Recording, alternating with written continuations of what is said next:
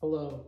In this episode, I'm going to share with you 3 thoughts from Ephesians chapter 5, verses 15 through 21, where we will learn how to watch our step.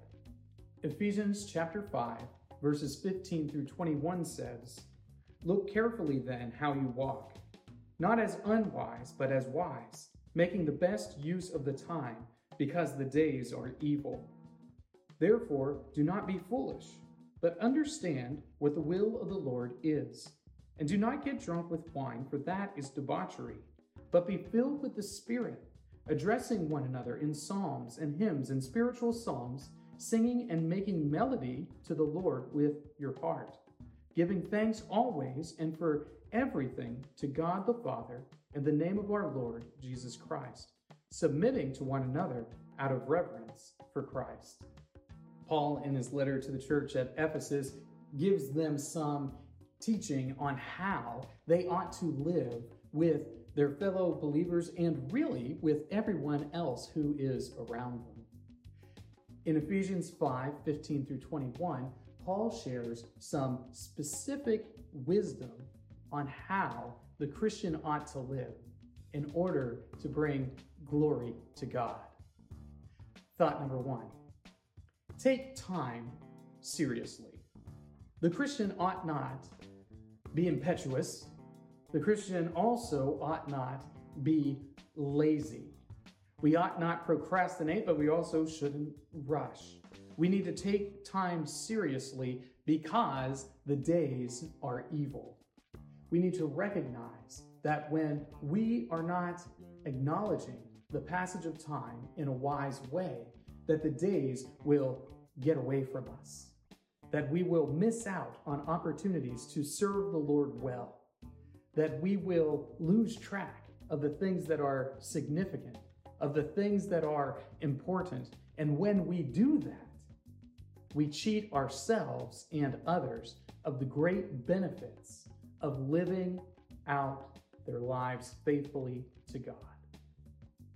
Thought number 2. Take speech seriously. So often we see the condemnation of using negative speech, of speaking of things that are inappropriate or untoward. And as Christian folks, we ought not do that. We ought to instead dwell on the things that are beautiful, the things that are glorious, the things that are wondrous. Paul here in Ephesians 5 says that when we are speaking to one another, that we do so with psalms and hymns and spiritual songs. That a part of our communication is that we are readily rejoicing in the Lord and sharing the joy that we have in the Lord through song. That we do so through poetry. That we do so in such a way that we are elevating and pointing towards the beauty inherent in our God. We need to take speech seriously because it is so easy to get discouraged, to get caught up in negativity. And isn't that something that's ever prevalent in our culture? Thought number 3, take thanks seriously.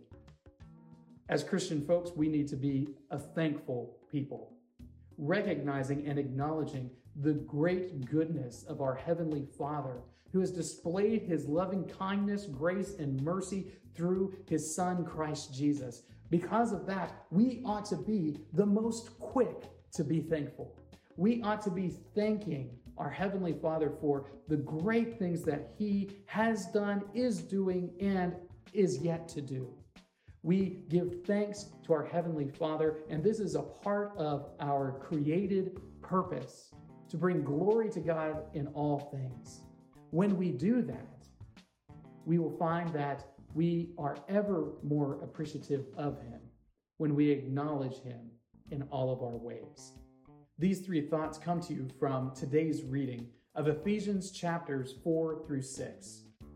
If you'd like to read through the Bible with me, you can do so by joining the Facebook group Through the Bible, where we are reading the text of Scripture together.